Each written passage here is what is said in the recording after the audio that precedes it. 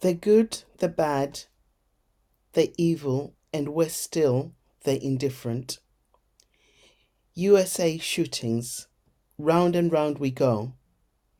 The nightmare merry-go-round which no one seems willing or able to switch off, whilst parents scream, "Get our children off, and don't put any more on." But like some terrifying deja vu, it carries on turning, and the eerie music is all too familiar to us, as we've heard it before. There are those that speak out when they see that things are not right, whilst there are others that are silent, in denial, turn the other way, and worse still, are indifferent to the suffering of those who are not the same as them or not in their immediate circles. I talk about this in the 6 Stages Framework, my newly released book. Which one of these are you? Is it a case of the lesser of two evils? Most of us like to think that we are the good people and that we would speak up if we saw that something was wrong. But often, when you stop and look at our behaviors and actions, we can fall short. Some might add that this inaction is not always consciously done, or that our behaviors are not always within our control. In my view, standing around and doing nothing and not speaking up is way up there on the spectrum of injustice or on the violence bystander spectrum. So, do you believe in good and evil? The honest answer is I don't know. I do, however, recognize the human flaw of indifference and the damage this can do. I suppose if you pressed me, I would say I believe in evil acts, but as a psychologist and I've always been taught to separate the act from the person, to try and understand what has brought the person to the position they're in, and to ask what are the environmental factors as well as the internal factors which have contributed to their behaviors. Having been brought up as a Catholic, I was also taught about forgiveness. Again, very difficult messages for the parents in Uvalde going through what they're going through right now, and also difficult for many of us who are witnessing the massacres in the United States of America. Would you be able to forgive these acts? Can you separate the person from the acts? I also ask whether it is possible to forgive the blatant inaction we witnessed on the television in the response to the shooter, and in not saving the 19 children and 2 teachers, and also the inaction in terms of dealing with gun violence and gun sales.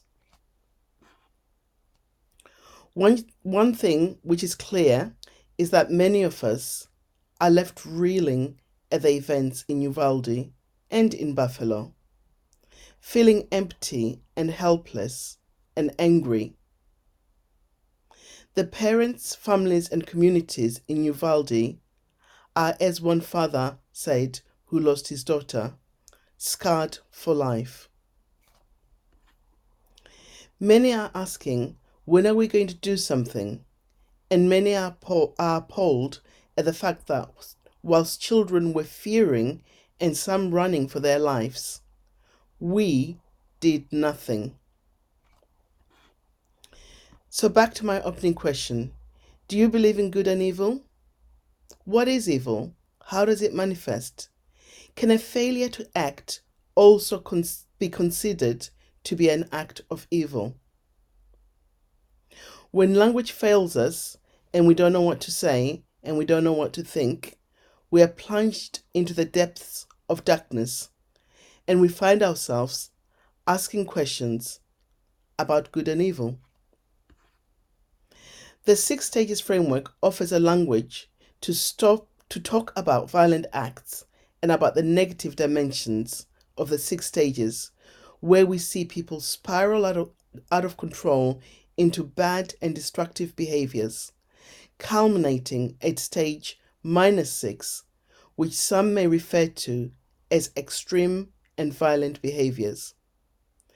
And some may even go as far as to call behaviors at stage -6 evil.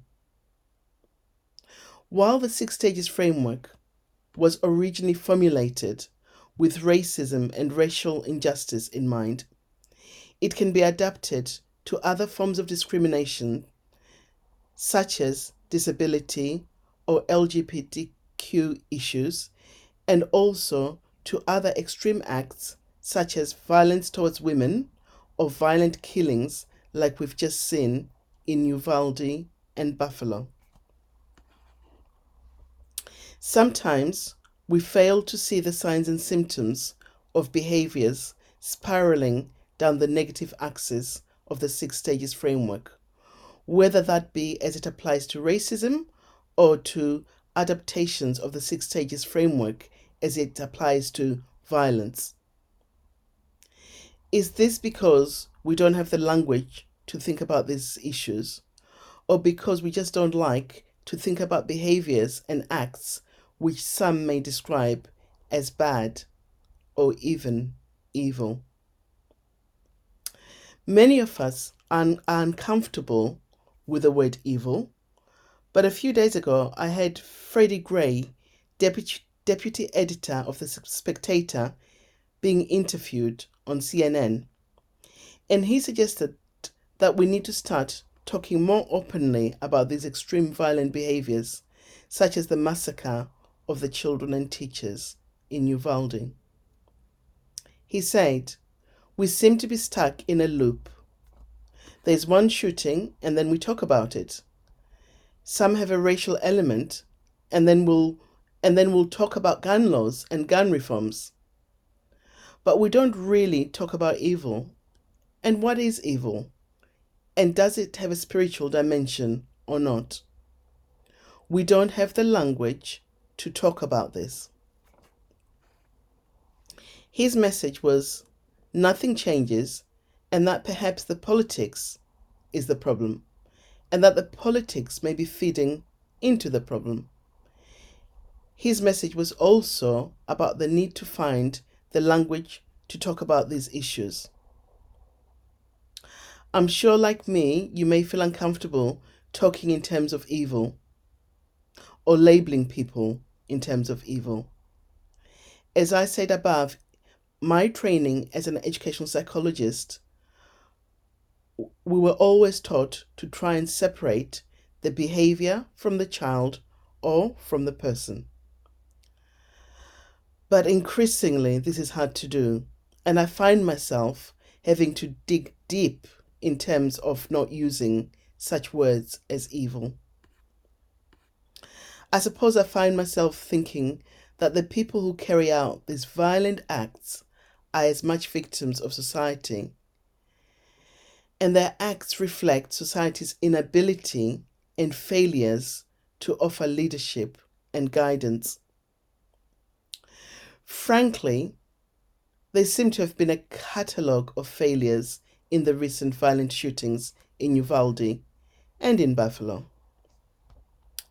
Failure to take action and to stop the nightmare merry-go-round and to say enough is enough.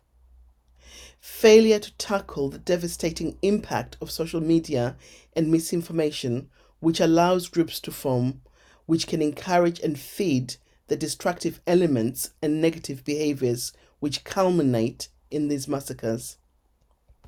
Failure to save the poor innocent children and many others who have perished in similar ways.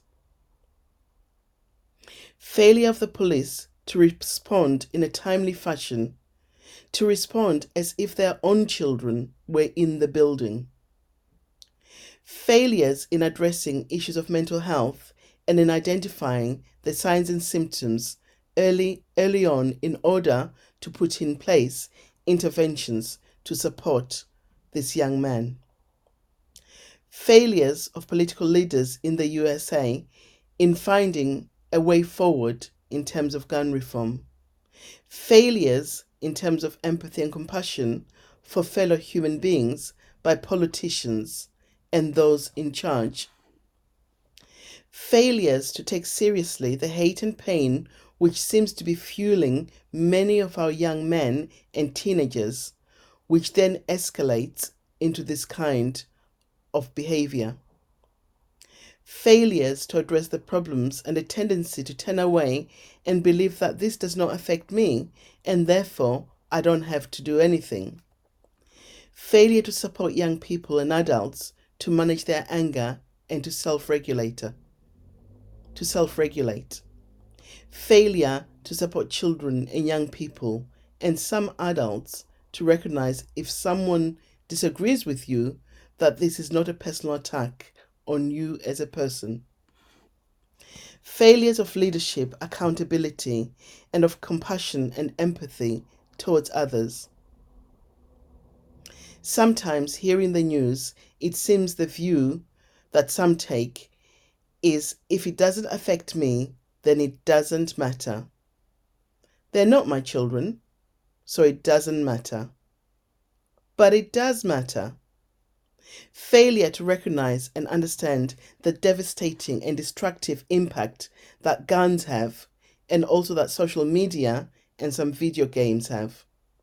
Failure to support people who get lost in violent video games and then simply argue that this is their reality, and to locate the problem in individuals and call or label them as evil.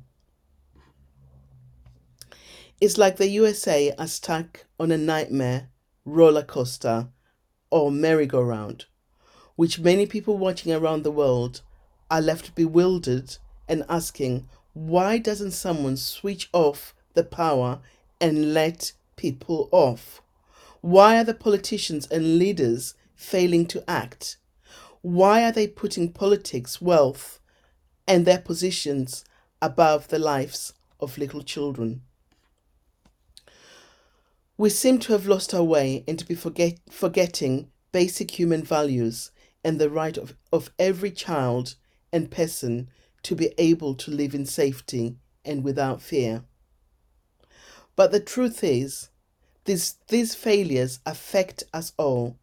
And as I asked in my recent post on Twitter and LinkedIn, what would you do if this happened to you? Some say that it's difficult to look at signs and symptoms and behaviors.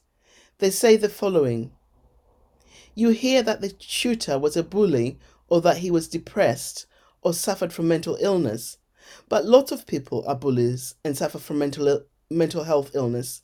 It doesn't mean they're going to shoot anybody. Lots of people are angry, but it doesn't mean they're going to shoot anyone.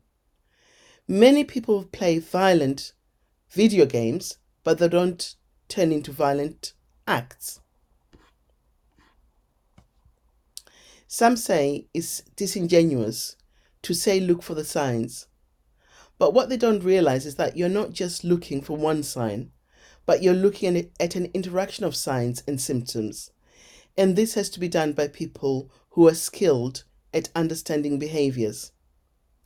Surely the key here is that this young man had made threats and told people he was planning something.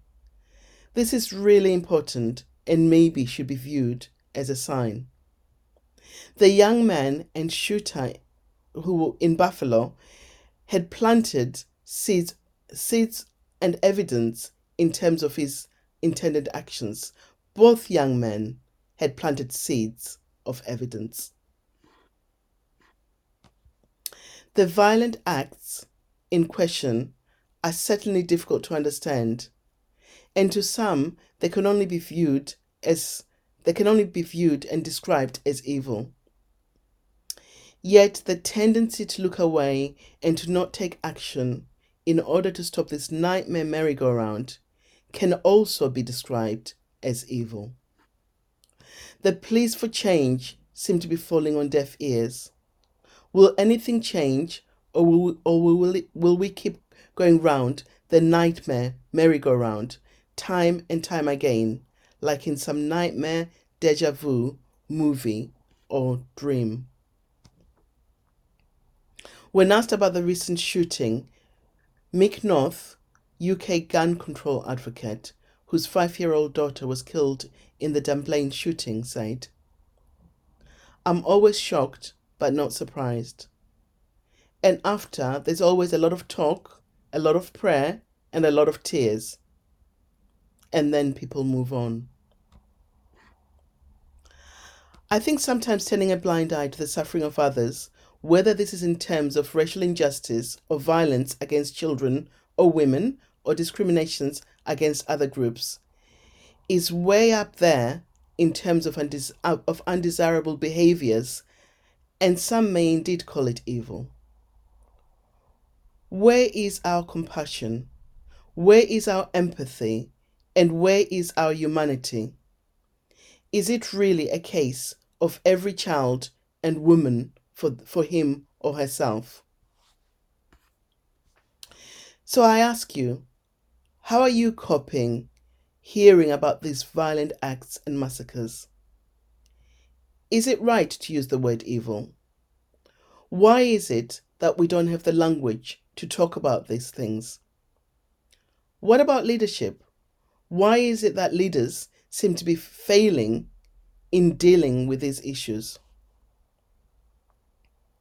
As more and more evidence comes to light about the tragic events in Uvalde, it is even clearer that many questions remain, and everyone is screaming, "Stop! No more inaction! Stop this nightmare merry-go-round!" And we need to do better. All our children and all children deserve better. All children's lives matter. All children deserve to be protected and not left asking, as one survivor did when she found out that the police had been outside for an hour before coming to the school. Why did they not come in to save us?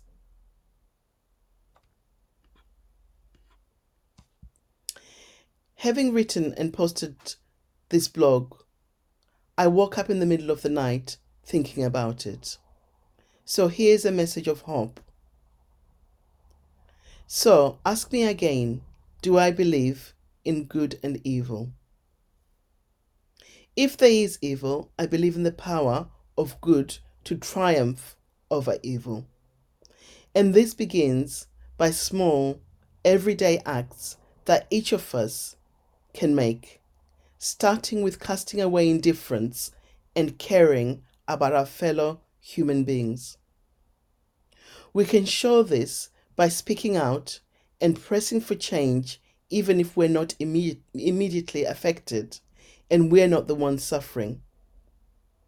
By showing true compassion for everyone, even those that are different from us, those in our neighborhoods, and those who are in communities thousands of miles away. Hashtag indifference is not a good look.